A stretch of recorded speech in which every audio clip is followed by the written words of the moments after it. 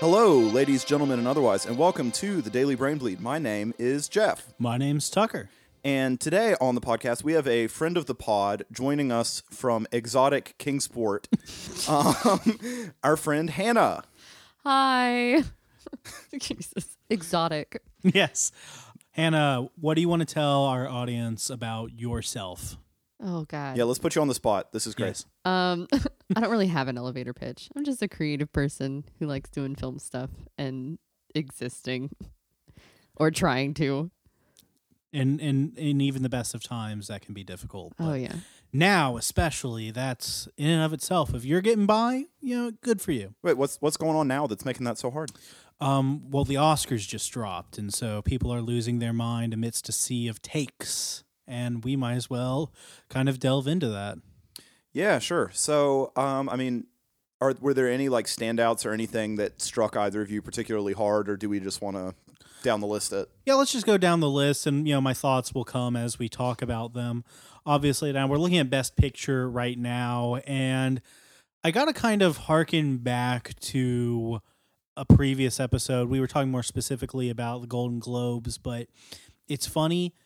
These movies, I've seen an embarrassingly small number of them up to this point. I plan on seeing a few more. I know I told you I want to see Sound of Metal, but I think I've only seen Nomadland and Mank. Nomadland I liked. Mank I did not like very much. It was fine. And see, I'm not one of these guys who just sees big blockbusters. I just think that the whole schedule behind these things has been so thoroughly thrown off because of COVID and everything. It's funny because I was looking at the list of nominees for last year for Best Picture, the previous Oscars. I've seen Parasite, seen The Irishman, seen Joker, seen 1917, seen Once Upon a Time in Hollywood. I've seen movies that I think should have gotten nominated, like Uncut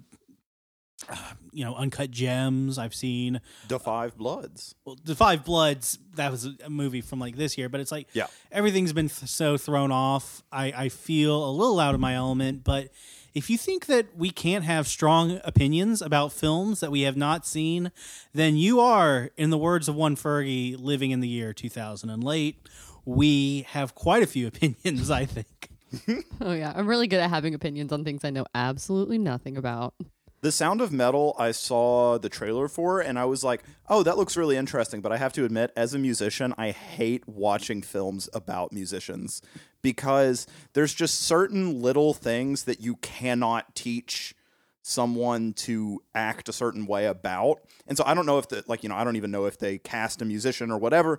But in general, I avoid them like the plague because even if they don't mean to, it just feels strange to watch. Well, the other end of things, of course, is that the lead character in that, as portrayed by Riz Ahmed, and he got nominated, is also deaf. So there's kind of the element of being a musician and dealing with music when you can certainly feel the vibrations and everything, but you can't hear it in the same way that a lot of people can, which in and of itself, that's an interesting story, right? So even if there are limitations to, okay, are we going to cast a good actor who's also a musician and has the right instincts? That is the story I want to see play out. And yes, I recognize it's probably easier for me not being a musician, but yeah. It actually kind of hits close to home because I have tinnitus. So I have like a really sharp A natural that just lives in my ear rent free, and I can hear it all the time. When I'm talking and like when I'm doing stuff, it's not as prevalent, but that's like, that is a real thing, especially with people who do like high volume stuff like metal. So hearing loss is real. Wear your earplugs, kids. This is a public health podcast. Does that really happen though? Like people move, like I've only seen the trailer, but he just all of a sudden loses it. Does that happen?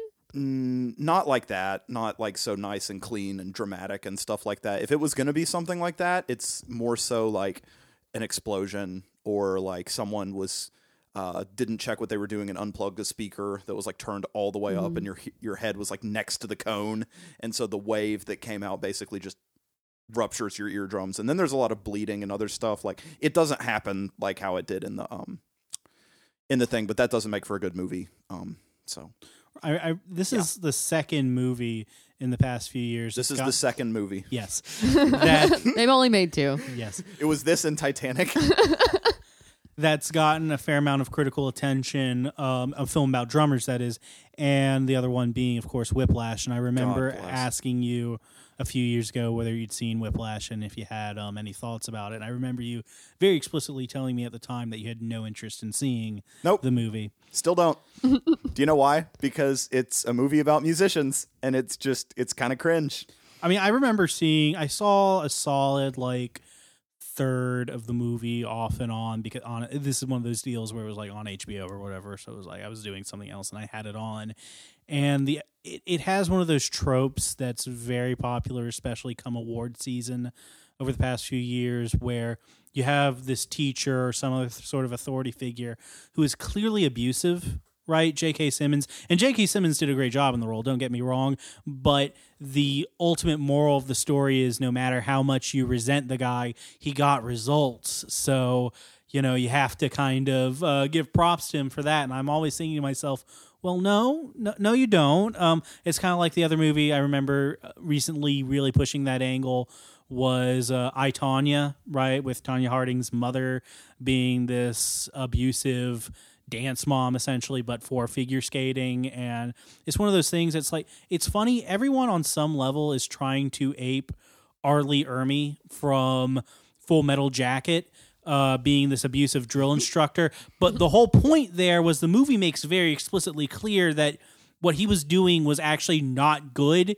It drove a guy to suicide after killing him. But everyone in Hollywood looked at that and they thought, wow, we need more characters like him, but applied to all these other different contexts. And again, it's one of those tropes that I kind of hate, even if I recognize on some level, like, individual performance doing it, yeah, that can be fine, but I just don't like it when it's there. Show me the strong man, that trope, but with Care Bears. And he drives them to basically jump off a happy little cliff. Oh. That's what I want. Yeah, so I mean, I really only saw Nomadland and then a bit of the Trial of the Chicago 7. I didn't see the whole thing. But yeah, no, so I mean it's not a weak field, but it's, certainly not one we're as familiar with maybe as in years past. So looking at actress in a supporting role, you do have someone from Hillbilly Elegy, Glenn Close. Yeah, Glenn Close. I mean, I think this might be her 9th Oscar nomination. Yeah, and she's a great actress. We were talking about Cruella de Vil earlier, and don't get me wrong, we'll come back to that. But she was in like when Disney did live action 101 Dalmatians in like 2000 or whatever. She was Cruella de Vil there. I mean, you've seen stuff with her. She was in Guardians of the Galaxy. She was like the leader of the Federation. Oh, sure. Yeah. And she's been in a lot of stuff, but she's like primarily known for a lot of her dramatic roles. It's interesting to see her nominated for something which was critically panned so much. Mm-hmm. So that's my interest, I guess. It was critically panned. I didn't see Hillbilly Elegy, No Real Desire to do so for a variety of reasons. We're all mountain people. Yeah. We're all mountain people, and guys, we don't all come from broken homes, I can promise you that much. But she was doing the capital A acting thing and the physical transformation, which the Academy eats up, and I just find it so funny that the movie that J.D. Vance, he wrote the source material for, it's going to be getting probably, some level of Oscar love, even as he like announces he's running for Senate from Ohio and is going to like ruin the country. Well, I mean, if you're looking for a place that you can do a bunch of stuff and, not really have it do too much damage as compared to what's happening, Ohio, not the worst place you could go. Well, I say this partially on the Ohio State getting upset in the March Madness. Hearing so many guys talk about that, it's. I mean, I don't care. I'm just familiar with it, and I'm a Renaissance man enough to say, oh, well, this seems significant to somebody. So, I went to Ohio State for grad school. I liked it well enough. Just the program wasn't for me. Yeah. Buckeyes. Yes. Actor in supporting role. I think that this is Sacha Baron Cohen's first Oscar nomination for a performance, for acting. He's gotten nominated for like writing before, but yeah. Oh my God, I didn't even realize that was Sacha Baron Cohen. I literally looked at this list and went, who does he play in that movie? Yeah, I found out in real time on another episode of this pod that he was even in the film to begin with, and I was like, huh. It's not something you associate with him. So, good for him, I suppose. That movie looks so good, though. International feature film. Tell me your thoughts on Collective, Hannah. How did you feel about Collective? I've not seen any of these. Once again. Yeah, that was, 5 stars. A+. Yeah, no, go watch Collective. I would watch it over and over again. I have an actual Blu-ray copy of it, even though I don't have a Blu-ray player. I would robot chicken myself with Collective. I would just strap into the chair and let it go. So documentaries, I didn't really see a lot of documentaries, or at least especially not short form ones. I have My Octopus Teacher on my Netflix list, and I've had it there for a really long time, and I still haven't watched it. Is it? It's about learning from like the animal, right? I think so. Like, yeah. I mean, that seems like that would be a good time. Original songs, some real bangers on here. Definitely on my club playlist. Fight for You from Judas and the Black Messiah, I actually have heard and is really, really good. Mm-hmm. The other ones I'm not as familiar with, but what are you going to do? Animated films. Shaun the Sheep movie? Farmageddon? Okay. I thought that was a joke when I saw that. I was like, I'm sorry. Refresh. Weak field this year. I got to say, I saw Soul. Sorry. I'm still cracking up over Shaun the Sheep Farmageddon. But when the what's the claymation characters? The Wallace and Gromit. Wallace and Gromit. Yes. They nominated the Wallace and Gromit movie when it came out. Really? For best animated. Claymation counts as animation. I mean, at night during my night terrors, when I lay there paralyzed in fear, I see a 40-foot Wallace and Gromit moving towards me with their weird gimpy claymation motion, and I will never forgive the minds that brought that film into existence ever. All of England stands accused of bringing us Wallace and Gromit. You have the British Empire, which was bad enough, and then they did Wallace and Gromit. Yes, exactly. And that was really the cherry on top of that. I saw Onward, though. Onward was great. I loved it. I'm glad to hear that, because the promotional material for it I was not a fan of. I saw the first round of ads for it, and I was just like, eh. No, it's super good. I feel like I watch a lot of Pixar stuff, and I mean, I haven't seen Soul. I'm sure it's amazing. Soul is great. Oh, Soul should win. Soul really is. Look, obviously everyone has a little bit of recency bias, but that's the best Pixar film in at least the last 10 years. I feel like with Pixar, sometimes I know I feel like I'm going to feel the exact same way every time I go in. I feel like I'm going to get my heartstrings pulled a little bit. I'm going to get a little attached. I'm going to cry at least twice. And then I'm going to walk out thinking that was the best freaking movie I've ever seen in my life.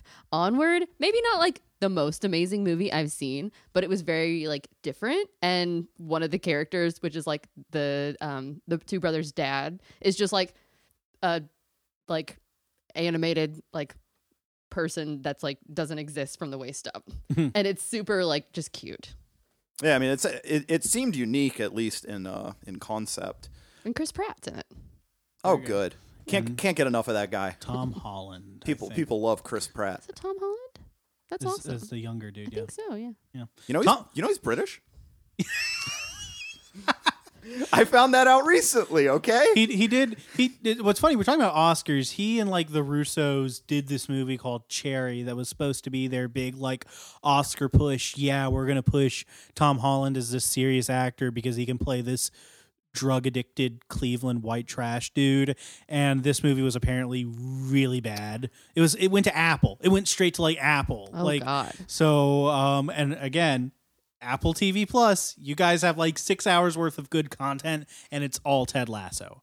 Like, figure out what you guys are doing right now before you make any more big award pushes, because you're not in the position for it. Let me just say that. I have a slightly off-topic question for What's you guys. that? Yeah, go for it. Did you watch that movie that he was in with Robert Pattinson? The one that's on Devil Netflix? All the Time? Yes. Yeah, we've talked about it on the pod. I hated that movie. Yeah, so I talked with you about it before we talked about it on the pod. I mean, I liked it well enough. It's a little bit of a slog, but I literally turned it off. I was like, I can't watch this anymore. I remember you said, was it what was it that did it? It was for when you? they cut that dude's penis off. Yeah, That's when I went, Nah, I'm good. It's too much. It was, Like, it was a we're little good. too far. I mean, like, I guess it wasn't too far, I guess, for stuff like that. But I was just like, I'm just not interested anymore. When he went inside and grabbed the dog, Oh, God. and the kid was like, no! I was just like, well, this is so what I'm much. doing today. And then I took another Zoloft and finished the film because that's where I'm at. Yeah, that's also, I mean, I would need at least 3, maybe 4 Xanax to get through Shaun the Sheep Farmageddon. We should watch that. We should watch Shaun the I want you guys to get, what is it? A Patreon and just do a blind reaction of that movie. You guys have a Patreon? We're working toward that point. Okay. Well, please do that. And then you don't have to show the movie. Just like, I want to see you guys' faces while you watch that movie. It's like the reaction in Come and See, but no. Original screenplays. Again, so a lot of repetition among the fields here. So I mean, not really anything novel to say at that point. You'd already talked about Riz Ahmed as actor in a leading role getting nominated.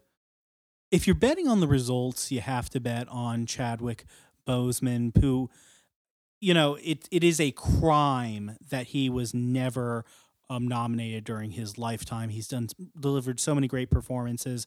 He great as James Brown in Get On Up. He was Jackie Robinson in 42, and obviously everyone knows him as Black Panther. And so now this is a moment where the Academy is realizing, man, we should have recognized this fellow during his life, and they did not. So he has this posthumous nomination now. And again, if you're betting, you probably have to bet that he's going to be the one who wins. Which also, I want to see your illicit gambling ring based on Oscar noms. So if you're running a gambling ring about Oscar results, please let us get in on that, because that is so our bag, okay. At least a little bit. Moving on to like actress in a leading role, if you're betting here, you're probably betting on Frances McDormand and Nomadland, which is a movie that we saw, so it's good to, we can talk about this one with some level of authority, but there's just so much heat surrounding her for that. So mildly surprised that Carey Mulligan got for a Promising Young Woman, not because I think it was a bad movie or anything. I didn't see it. I have no reason to believe it's not a good performance. It's just that that's not the movie that tends to get nominated, but it got that strong push toward the end there, so good for her. Directors, Clojaw, which we've talked about, and David Fincher, strong field. I would bet on Clojaw, but the thing is, you've got the big Disney campaign behind her. Not only is the movie on Hulu, which is owned by Disney, so obviously they're going to push for her for director and Nomadland for Best Picture, but they've got her directing The Eternals, which is coming out later this year. Her supposed to be the big, most original Marvel movie in a while. So they're obviously, that's on some level part of that campaign. The interesting wrinkle is, this is not so much a Chinese government action, but there have been a lot of Chinese moviegoers getting on social media recently trying to cancel Clojaw because they unearthed some old comments that she made that were like mildly critical of the Chinese government. And so that might be like I don't think that would necessarily prevent her from winning like Best Director or anything, but in the sense that this is all part of Disney's big campaign to prepare the Eternals for the global box office, including China, that could be like a hiccup down the road, certainly, because they can be very capricious in Beijing as to what movies they will approve for release and what movies they will not. And so as such, given that we are currently sitting on a massive distribution deal in China, we will continue to say nothing about the Chinese government. We love you, Xi Jinping. Great stuff. Good stuff going on over absolutely. I'm sorry. Did Mulan get nominated for an Oscar? For cinematography, I believe. I was going to say that, or costuming. Or maybe it was costuming. I think costuming. Okay. I was just curious. I turned that one off too. Again. I feel really bad. There's another. I mean, why are we still talking about China? But I mean, here we are. It was something. Can we talk about the Disney Plus model of charging an obscene amount of money for a movie while you're already paying for a subscription service? What? I don't wait. So you had to pay to see Mulan, right? Well, when did you see Mulan? Oh, it was on Netflix, I think, when I saw it. What? Was it not on Netflix at one point? No, just kidding. Anyway, ignore me. I watched it while somebody was at Disney Plus. Never mind. I was dog sitting at someone's house who had Disney Plus. Never mind. I love this idea that you just like accidentally charged them It's the deep $30. Netflix. No, I prefer much so the idea that she somehow through a Netflix side menu accessed Mulan. Like that's some deep web. She got on like a tour or something. I love it. You glitch in Mulan, you get all of like glitch in Netflix, you get all of the footage the government doesn't want you to see, like the JFK assassination from another angle, just because you were trying to watch like Seinfeld. Or, you can stumble into a back server that has Mulan and the original uncompressed files for Wallace and Gromit, which should be destroyed. Yeah, so that's our some very educated takes on some of your Oscar nominations. Again, if you want to bet on the Oscars, get us in on it. Take all of my advice, but if you lose money, hold Jeffrey to be legally responsible because he's the one editing this, which means he's ultimately responsible for all the content that ends up on it. So I think that's again, legally a very strong take on my part. Yeah, no, sure. I'll assume all legal responsibility for any fiscal damages caused by taking Tucker's guidance on betting in illicit betting pools about the Oscar nominations. So there you go. I think you should bet all of your money on movies that aren't even nominated. No. Mulan, Best Picture. Write in Bernie Sanders. Bernie Sanders in his mittens. Oh man, what a meme that was. That was beautiful. a good meme. So let's talk a little bit about we all had some assigned reading this week, and I say that because realistically speaking, if this had been this think piece that we all read, if it had been about 3 pages longer and used Chicago style, I could have very easily seen it published in like an academic journal. It seemed like something that you would read for like a lit study class or something. So, but that being said, it was very enjoyable, and so we're going to talk about women as villains, specifically through the scope of a couple particular films and the way that it's being handled recently in ways that are suboptimal, some would say. Right, and this was sparked by this article that I saw on Electric Lit as written by Elise Martin, and the title of the article is Please Just Let Women Be Villains. Subtitle, From Wicked to Cruella, Rehabilitative Villainesses Rely on Outdated Ideas of Women's Virtue. And a lot of this article was prompted specifically by the first trailer for the upcoming gritty Cruella de Vil origin story dropping, and we just saw that again. Well, for me again, I think for some of us, it was for the first time. For me, it was the first time. Before this, the first reaction, of course, I think for a lot of people online was, gee, why is this movie... Why did you do this? Why do this? Why? My speculation, I guess, that I shared earlier was that, they wanted to position some sort of character with a gritty origin story, but they didn't want to do it for a character that had already appeared in a recent live action Disney remake or was going to Which soon. Who can keep track of all of those, by the way? Right. So ultimately, I guess it lands on Cruella de Vil, and see, the thing is, you probably could make a good movie about Cruella de Vil, but they landed on Girl Boss, which it's a very kind of loaded way of talking about the issue, but obviously the author has been thinking about this topic for a while and how we approach villainesses in media, especially when they are meant to be the protagonist of any piece, when we're getting like a revisionist take that centers their narrative. And she feels as though oftentimes the agency is kind of ripped from these characters, and we're supposed to now look at them as good guys, maybe misguided, but ultimately pure of heart, which she thinks kind of reifies very traditional ideas about femininity, which can be ultimately damaging toward women. Do you have any thoughts that you would like to share about the article, Hannah?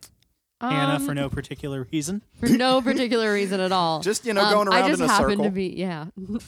I have a few. Mostly, like, it is a very niche, like, topic to write something on, because I feel like if you were looking at it more broadly, like, doing, like, as many, it's like this trend of, like, doing movies, but from the villain's perspective, and, like, their arc as a human or as a, like, a character period is, I mean, it's kind of lazy after you do so many of them. It's just a little more interesting because it's a little more complex, as opposed to, like, just a typical hero arc of, like, oh, normal person, situations thrust upon them, they choose the right thing and do good things. This is a little more, like, gritty, a little more, a little more questionable morally in some cases.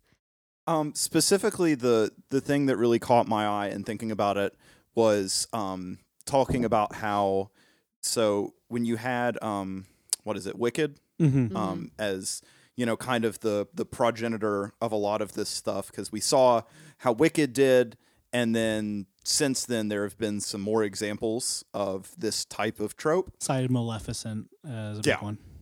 And it's interesting because for me, I'd never really perceived Wicked on, like, an actual academic level. At any point, I just really liked the song. And so it was defying yeah. Can we not sing? We're gonna get taken down with the DMCA. Yeah, we're gonna get DMCA'd. Sorry. Well, also, it's just it must be said, nobody wants to hear your theater senior class sing Defying Gravity. They can't hit the notes.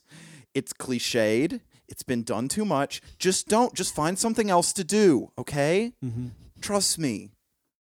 I would love to see Maleficent as a live action. Sorry. I would love to see Wicked as a live action, like, musical. But the problem is, it's in production. It was in development for a while at Universal, and you've heard conspicuously little about the project ever since they released Cats, and that movie. Well, also, like, they're still making so much money off the musical. They're making so much money off the musical. It's still touring. Like, the average, like, non-professional, like, amateur theaters still can't do Wicked because they're still making so much money. So, like, why would they make it into a movie? They're already making so much money by selling ridiculously expensive tickets to go see it live. Very true. Very true. It's such a good musical. I mean, it slaps. I get it. It's pretty good. I pray that we never get a Hamilton film, like a true film, not like Disney filming it and the play and putting it up on their streaming service. Not because I like it, quite the contrary. I think it was awful, and I think we should stop talking about it just as soon as we possibly can.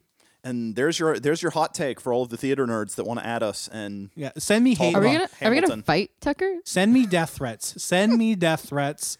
I will dox myself so you can do that. I want to see how creative you can get, because you are theater kids and you like to chew everyone's ear off about how creative you are. So prove it to me with your death threats. Tucker, you're a theater kid. We literally did theater together in high school. Yeah, but, I don't feel like I was ever fully accepted by the theater kid crowd. I was no one ever the does. Outcast. I was the Scar of Oh my God, Tucker. Oh my God, this is the most dramatic retelling of high school. That was the most theater.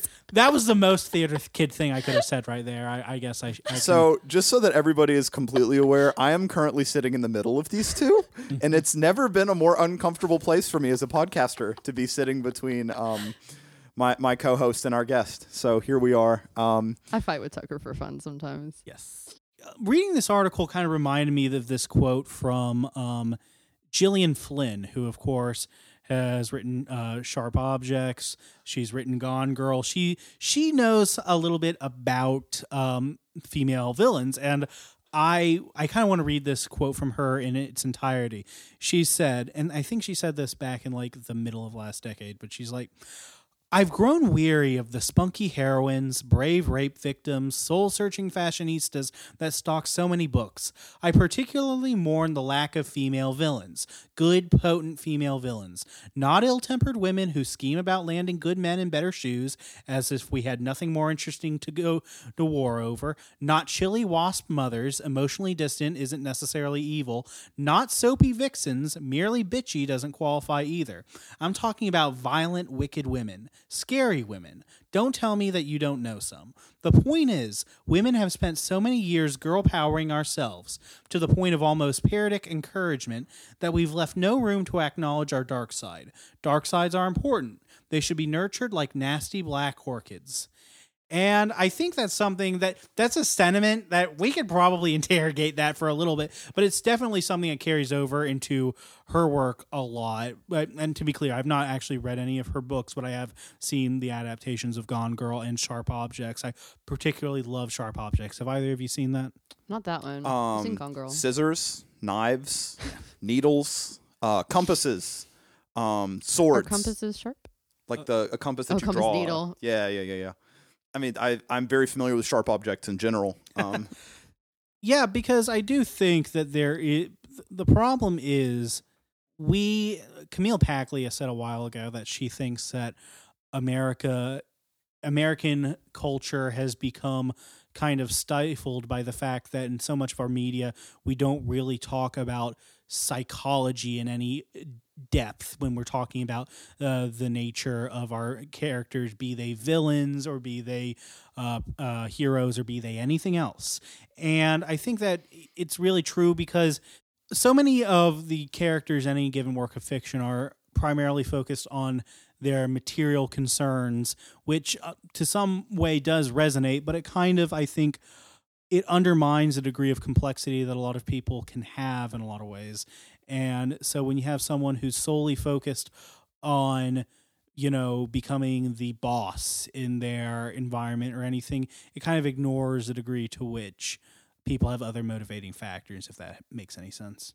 I don't have anything particular to say about that, but I was thinking about something else. Okay, go ahead. Go ahead. No, go please. ahead. So sorry. Please send us a life preserver. Take us So I feel really bad because normally I read articles like this and I'm like, yeah, like I agree. And I do agree with a lot of it, but also I don't know that Cruella de Vil is the right like movie to be complaining about being like a girl boss, because Cruella de Vil wanted to be like, she's like, her thing is fashion, like fashion design, and like that's kind of her character. Like she kind of is a girl boss, like hashtag girl boss in that sense. So like, yeah. So like, this is not surprising that they went that way with the movie. I just don't know why they did it at all. I just don't understand. This isn't a movie that anybody wanted. This isn't a movie that after being presented with the idea anybody is excited for. It's more so just something that they're saying, well, we're going to make it, and therefore people will pay us to consume it because that is our contract with society. Mm-hmm. Emma Stone's going to be really good Cruella de Vil, though.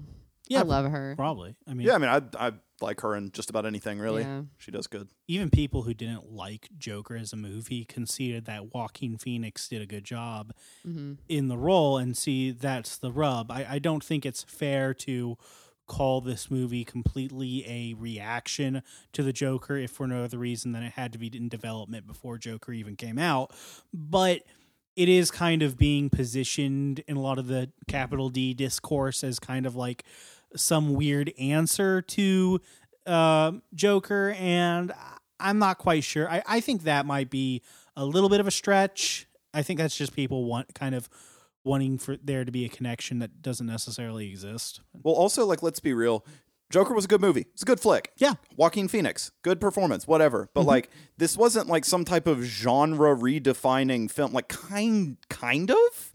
But like, it was not like a perpetuum shift in the whole continuum that is film and talking about villains, right? Like, I don't know that it was so meteoric in impact that we must compare any villain story to Joker and centralize it in that way. Just because anytime you centralize a canon that hard around one work, it becomes very unsightly very quickly. Well, I think the big paradigm shift did come with the Joker, but not the Joaquin Phoenix Joker. I think it was Heath Ledger's Joker back in 2008, because I think that definitely there's been a lot of pop culture released since The Dark Knight that specifically tried to ape the Heath Ledger Joker, and to an extent that's the whole reason we got Joker as a solo film to begin with, even though Joaquin Phoenix did put his own spin on the character. So it's that we live in a society kind of mantra that a lot of people are trying to capture in other different contexts, and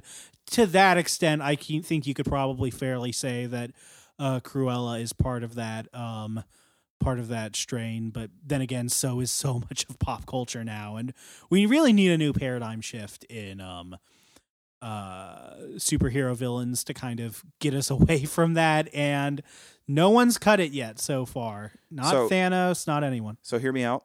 Joker, Joe Biden. Am I onto something here?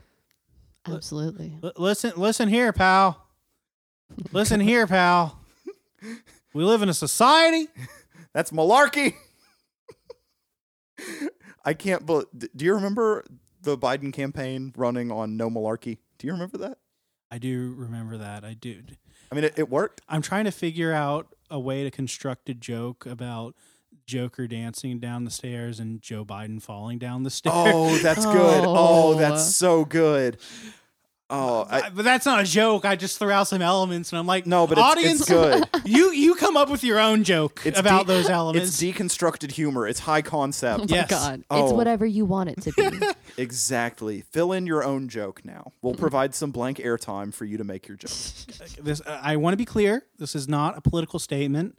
This is just me joking about old men falling downstairs, which is not problematic at all. My man looks like he got his ankles broken walking up the stairs. Like someone was on defense for the stairs, and it's like, no, that's just gravity. Like, oh man, yeah, that happened, and it was very good. I mean, not for his knees, but just very good for us as people who consume content. I mean, I want to be clear here. I think a lot of Americans are okay with Joe Biden just kind of being a doddering old man. And I think it's okay that they're okay with that, because I kind of believe that we focus way too much energy on the presidency as the end all be all of American government. And to the extent that we can get people kind of understanding that there are other levers of power elsewhere, that's probably a good thing. Meanwhile, Mitch McConnell is allowed to be Heimdall for... Yeah, just kind of controlling everything. Yeah, exactly. And even the Democrats are like, oh no. Well, okay. Wait, so did I pick the right character for that? Heimdall's the gatekeeper, right? Yes. Woo!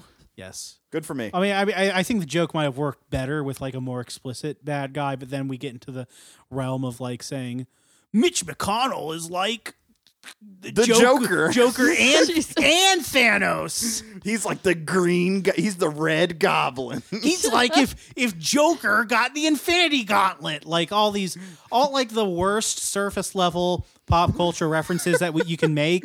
And speaking of which, we're about to talk about a list that is already like, it's giving me MS just looking at it right now. It is the worst thing in the world. Jeff, what is the title of this? This is it's some sort of crowd aggregated list of the greatest female villains from Ranker/Watchworthy.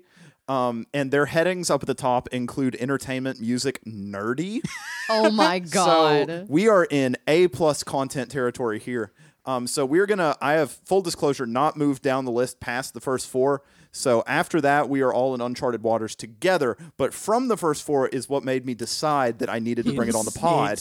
Because this is definitely crowdsourced. You'll get there. So our number one villain, our number one female villain ever is Cersei Lannister. Boo! There it is. Boo! No, not good. Not a good villain. At least a compelling character. Yes. I don't want to be the guy, gatekeeping, fine, who's read the books, but much better characters constructed by the books, much more complex. Yes, I think Lena Headey did a good job, but not nearly so much as to justify giving her more and more of a focus in the plot, especially in the later seasons. She did not need to be the final boss of Game of Thrones, and the fact that they wanted her to be so clearly kind of warped all the plot around it.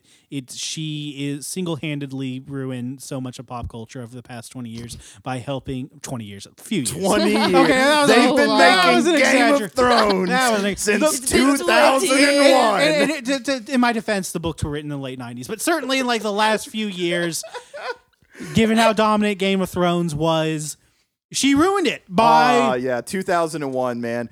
9/11, the first episode of Game of Thrones. It was wild. No. Cersei Lannister. I feel like she was always kind of a B villain in that story. Even when they like forced her to be like the villain, I feel like she was always just like a B villain. Mm-hmm. A B movie. Bellatrix Lestrange, number 2. No. Nope, not even kinda. See, all the Potterheads came in here and are like... They were like, no, Bellatrix. What are you talking about? Because number 3 is, we might as well say it, Dolores Umbridge. Guys, come on. Who would put her under Bellatrix? Like, okay. Well, also, let's just be clear here. Being a bitch does not make you a villain. It just makes you heinous.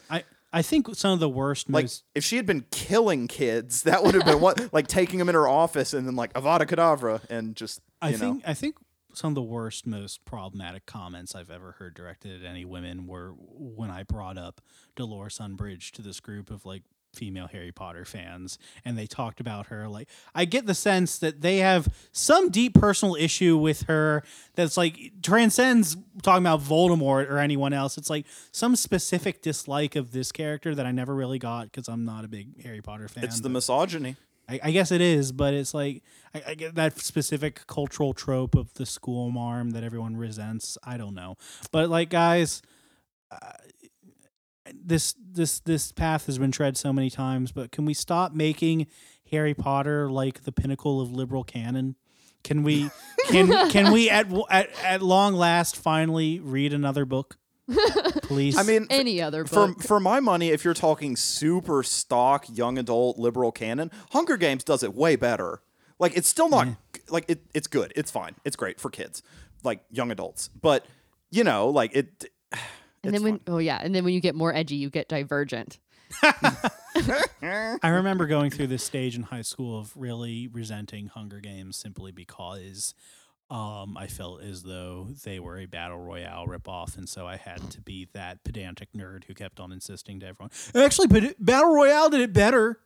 It did the concept of kids killing each other in this melee better.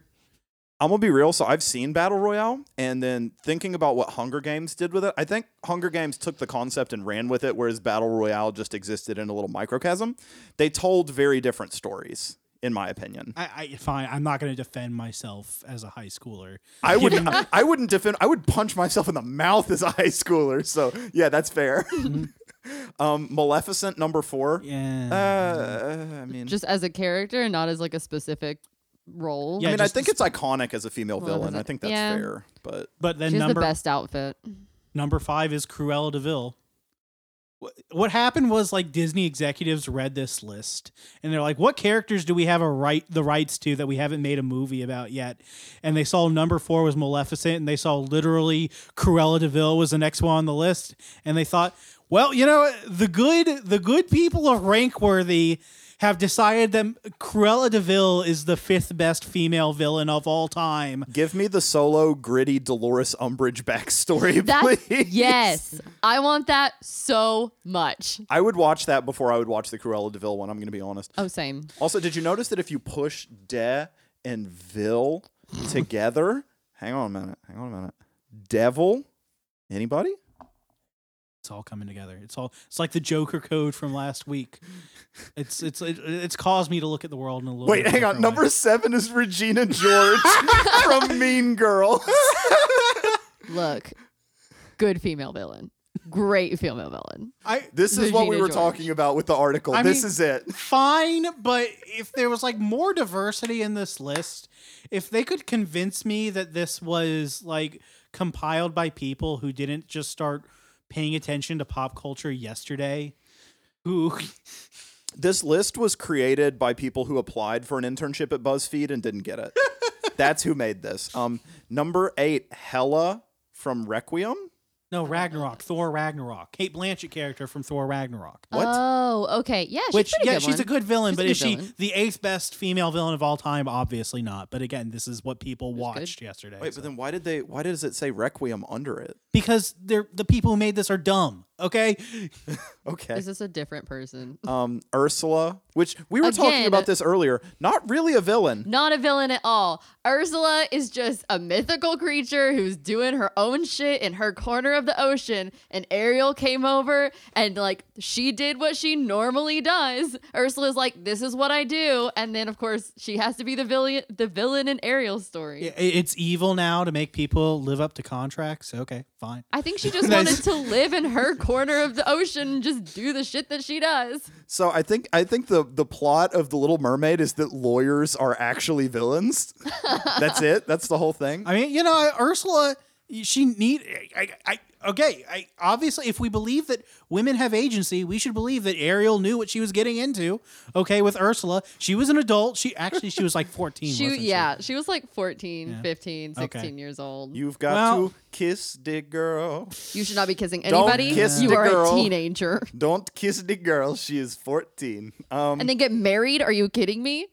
It was a different time back then. What time period was The Little Mermaid supposed to have occurred in? The past. Vaguely Renaissance-ish. When was The Little Mermaid? Okay, whatever. Poison Ivy, number 10. Yeah. I mean, it's fine. Like, Poison Ivy has a good story, I think. What's surprising to me, though, is how this list is arbitrarily devised. Because, look, we haven't gone past 13 yet, so I don't know who's down on the list.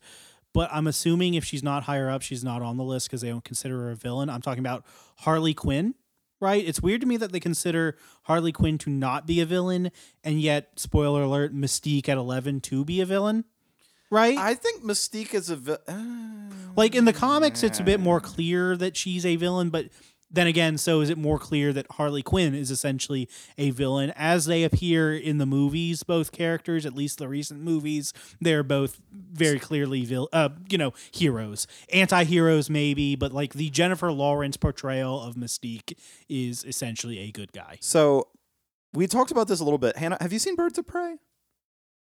No, I have not. Okay. So I actually super didn't mind that telling of Harley Quinn, just because I think as far as like as much as we've gotten to see of Margot Robbie's Harley Quinn, it seemed consistent with like her characterization of it, sort of. And so like that kind of reclamation, I actually didn't mind a lot. I really liked Birds of Prey. Some people didn't. I caught like the last 20 minutes on TV. I've seen most like DC movies the past few years, but like by the time I was like my schedule cleared up to the point last year where I could like actually go see Harley Quinn in the theaters, COVID happened. So I mean, technically it was Birds of Prey, yeah, but like, Have you saved up enough vacation days to watch the entire Snyder Cut yet? I saw Snyder Cut and I loved it. That could be a whole podcast. Though, Yeah, so no, we'll talk about Snyder Cut later. But yeah, no, so I actually didn't super mind Birds of Prey, but Other Mother from How Coral. did she get on this list? How did she get on this list? Her name is Other Mother. Yeah, she's the other mother. Buttons for eyes. Jadis the White Witch from the Chronicles of Narnia. I'm skipping around a bit. We had Mother Gothel as well, but again, I don't think Mother Gothel's a particularly great villain because she's just a woman who's obsessed with vanity and doesn't care about who it hurts to get it. And it's like, She literally stole a baby. well, I mean, yeah, she's obsessed with vanity. She's a Jeff, kidnapper. Human trafficking is not a joke, Jeff. Okay, all right, here we are. And see, look, 15, Catwoman. Okay, Is Catwoman a villain? yeah, like if you go up on Yeah, the I guess street so. and ask people, yeah, she's technically a villain. But then again, if she is, Harley Quinn certainly is. And where is she on the list? This list is arbitrary. 16, Queen Ravenna from Snow White and the Huntsman. Hot take, I actually don't like the Snow White and the Huntsman movies with Chris Hemsworth. I actually don't mind them that much. I think they're kind of nice to look at. From a writing standpoint, atrocious. But just watching them for the eye candy, it's kind of like, it's actually kind of cool. I watch so many movies just for the eye candy, so I get that. The scripts can be horrible, and I'll still enjoy my time. 17 is Annie Wilkes, and I recognize Ooh, that. What a pull, though. I recognize that commenting about women's appearance as a man can be problematic, but I have to say, on the Hulu show Castle Rock, where it's just like a mash of a bunch of different Stephen King elements, I really don't see why they decided to make Annie Wilkes hot. Like a thin, hot Annie, like, because that's... It kind of defeats the character, doesn't it? Yeah, like, and it's like already Annie Wilkes in the film Misery was a significant upgrade from the books, because in the books she was like literally disgusting looking and was covered in acne and all sorts of stuff, whereas in the movie, yeah, she's plus size, but Kathy Bates, she looks fine, right? But it's like with every single adaptation they feel the need to make her hotter and hotter, and I'm like, It's scarier that way. maybe. What if she's hot and crazy? Well, oh no. Then he probably would have fallen in love with her. Can we talk about people getting mad that Lola Bunny isn't massively sexualized Jesus. anymore? Because like That was so awful. remember what they took from you. Also, why did they make Aunt May hot in Spider-Man? Like the Tom Holland Spider-Man movies? Oh yeah. Well, I mean, like hot is subjective, but like young and attractive. I feel like it was posited as such because Tony Stark's character is like, oh, hey, it's Aunt May. If we're getting worked up over like deviation from canon, there are a billion other like problems I'd bring up. Well, no, I just don't want everyone to be hot. Okay, I'm ugly. I want to see ugly people. Ugly sometimes. representation. But it's hard to get jobs in Hollywood when you're ugly. They have to hire attractive people and then make them ugly or try to make them ugly. I'm just saying, show me a film with all fours on screen. Just do it. I will love it. I will be so into it. Also, okay, if we're talking about villainesses who we just need to let them be evil, Agatha Trunchbull from Matilda has no redeeming qualities, and I'm surprised she's number 18. She picked on children. She put children in like a stand-up coffin with nails poking into the child when you close the coffin instead of like a timeout or detention. Yeah, that's evil. Matilda wasn't really a part of my childhood. I recognize that it's So a big good. thing for a lot of people. Wait, from hang on. the Is this a gender line? I didn't. No one read Matilda to me either. Like I didn't read it. I as a read kid. it. Well, I don't know. I loved Matilda. The movie came out like right around I was the age that I read that. It was really good. I will say, Mara Wilson, if you're listening, come on the pod. Yeah, go ahead. Hit us up. Uh, Call our publicist, who's me. I'm our publicist. Oren Ishii from the Kill Bill universe. Actually a pretty good villain. Okay. Yeah, good film. I mean, that's fine. Yeah. Alien Queen. Alien Queen. She's just an animal. Just she's all an of animal. them. She's trying to protect. She's literally trying to protect her children. Like, really. I can't deal with the people, like, when you're talking top villainesses of all time and they don't have names. The Like- one that was just Queen from Snow White. Oh It my was just God. Queen. Yzma. Yzma's a great villain. Yzma's bad at being a villain, but she is a great villain for that story. I loved it. I thought it was absolutely perfect, and they couldn't have done any better. I'd watch an Isma movie before. Please. Oh, my God. God, That would be yes. so much better. Didn't they make one, or did they make a There was like a TV show that was like Kronk's New Groove. Yeah, that's what it was. It was a little more Yzma forward. Oh, what the? Winifred Sanderson? Winifred Sanderson from Hocus Pocus. I just want to see this list as developed by like people with PhDs in English literature or the classics or anything like this, because clearly when you're crowdfunding this, you're crowdsourcing this rather, you're missing something, because now we're getting down to like Samara Morgan from The Ring. Okay. Azula, Can I just though? say Azula from Avatar: The Last Airbender? Great villain. Awesome villain. Wonderfully written. Awesome Is villain. just hang on a minute. It's just a woman getting to be bad. There's no redeeming. So She's just good. horrible. Yeah, she had a really tough childhood too. Because we don't have- wrapped that one in as well. We don't have Grendel's mother. We don't have Circe, like Circe from Greek mythology. And like, I'm not trying to be, again, the term keeps coming up, gatekeeper. But clearly, guys, let's expand our references just a little bit. Just a little bit. The Wicked Witch of the West. But if she's on the list, she should be higher. She should be way higher. Okay. Is Cersei considered a villain of like Greek mythology? She is as much of a villain as any of the women on this list. Like, Okay. If Catwoman's a villain, okay, yeah. Okay, because that article. So I've not seen like all of those movies, but I read Cersei. It's amazing. I cried several times. It's a very complex just book about a very like complex woman who, well, of course is like immortal. So there's a lot, but like that also made me think about the fact that you're comparing like a book where she has literally like centuries of character development to like a hour and a half, 2 hour long box office movie where they like just need to tell a story, as opposed to like a 500-page book where you have time and hundreds of years for character development. I will say at number 30, we've finally gotten to Lady Macbeth, who, again, I'm not the biggest Shakespeare fan in the world, but if we were doing a comprehensive, I think, rundown of all the villainesses in canon, would probably be a bit more prominent. Out-damned spot. Great villain. Yeah. Good on you, Willie. Who is Esther? From Orphan. You know the film Orphan? Oh, yeah. I thought they were getting like from Esther in the Bible. It was like, was she the villain? Esther. Yeah, no, let's do biblical villains next. Number 1. Female Satan. Female biblical villains. Is Delilah a villain? We can all be villains in certain people's stories.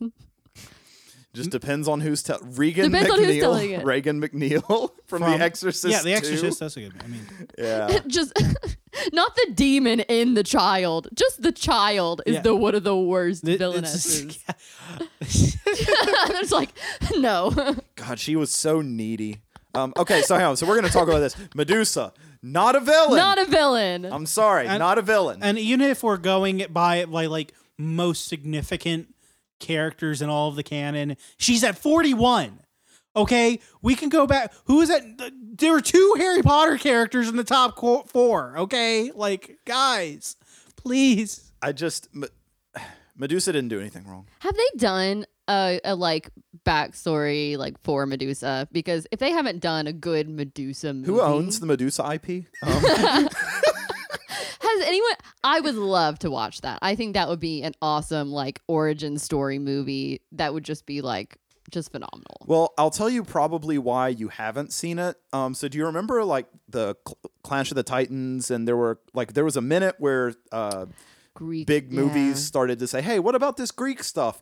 And they did it really bad. Oh, The Immortals? Was it The Immortals? That was just God. The absolute worst movie. I think that's probably one of the only movies I've turned off just because it was actually bad. The funny thing about Medusa, and I have to share this anecdote, it's that originally in the myths, the fact that she could turn someone to stone with her gaze, it wasn't like a special power that she had. It was literally just she was so ugly that if you looked at her, you just were petrified by her ugliness. But depictions of her became more and more aesthetically pleasing over the years, to the point that they had to eventually establish, okay, she had like a special like petrification vision or something. But it's just funny that like they were literally just writing thousands of years ago. Man, she was so ugly that that just makes me think of the episode of SpongeBob where he's like, I am incredibly ugly. I'm ugly and I'm proud. That's Medusa. I've caught the ugly. Wait, was it? I think Medusa was cursed to be like what she was, right? She was like cursed to turn men to stone because was like, was it like who is it? Hera, that's like Zeus's wife. I think she was cursed to have like snakes in her head. Yeah, and to turn men to stone or something like that. Because she looked at because she's again. That Zeus, might be a later. Zeus. My understanding is that originally 47 is Shigo from. Name one bad thing that Shigo actually ever did Not to a anyone. single thing. She's besides a causing person. lots of young people to question their sexuality. So many. I love that the different metrics we're using. You guys are like, okay, but she's not really a villain, and I'm like, okay, but is Shigo really like an enduring character of She is in my heart. In my heart. Miranda Priestley from The Devil Wears Prada. A villain to Andy. and an icon and queen to everyone else. Just say Anna Wintour, you cowards. Just come out and say it. Honestly, if they did like Cruella as like a very thinly veiled like Anna Wintour thing, that'd be pretty cool. That's a better angle. Vicky from The Fairly Odd Parents. When's Mrs. Puff gonna show up? Oh my god. Yes. Number 63, Jennifer Check from Jennifer's Body. Oh my god. Can either of you? So temptress. did either of you see Jennifer's Body? No. Tucker? I didn't actually. Oh my god. Okay, I saw it more than once somehow, and I could not tell you a single thing that happened in Jennifer's Body besides she killed somebody. I just love it's like they gave Diablo Cody like a blank check to write whatever movie she wanted after she got nominated for an Oscar for Juno, and she's like, I'm going to do Jennifer's Body. I'm sorry. I need you to scroll back up, and I just need to formally lodge a complaint about the fact that Carrie White is listed as a villain on this list. Carrie White is not the villain of any story. Why? Carrie White is not a villain. Because the people who voted here hate women, but again, their only reference for any woman is what they saw on TV Guide in the past. Actually, well, in all fairness, this one has 1,000 upvotes, but 1,200 downvotes. So it would seem that this was not a popular choice among people. oh, I guess she did like kill all of her classmates at the end of it, right? They had it coming. Well, I don't think she did it on purpose, though. You can't say that about We Need to Talk About Kyle. It's okay. Niche movie. Sorry, bad reference. I think that's the name of the film, right? Am I Mrs. going crazy? Lovett? What? Kevin. Dang it. Sorry. What, the Different movie movie. with like Ezra Miller? Yeah. I said Kyle. We need to talk about We need to talk Kyle. about Kyle. He's drinking too much Monster. It's just some tall, skinny white dude. We need to talk about Kyle XY. No one What's needs to up with talk his about belly Kyle button? XY. That's the whole show. Why don't you have a belly button? Veruca Salt. Great villain. Okay. She's From A+. Willy Wonka. The Weeping Angels Okay. from Doctor Who. Doctor Who fans, I'm going to be that guy and remember back to the before times of 2008 where Doctor Who was just like the only people in America who knew about it were hardcore science fiction fans. But then just a few short years later, it was all of like the teenagers who thought like BBC productions were the pinnacle of Western civilization decided that Doctor Who was the most important thing. Okay, Grendel's mother. We're finally at Grendel's mother. It took us until number 90, but we did get there to Grendel's mother. I like how you very nearly escaped my beratement about Doctor Who. Okay, no, berate me about Doctor Who. Come on, let's do it. We're allowed to like things.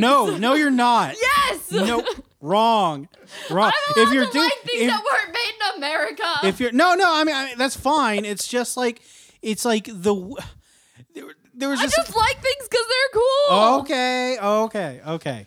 I feel like this is a conversation, but probably not one that we're gonna have right now. What's the moral of this story? Oh, man. If you're looking for any form of meaningful summation, there is none. I don't know.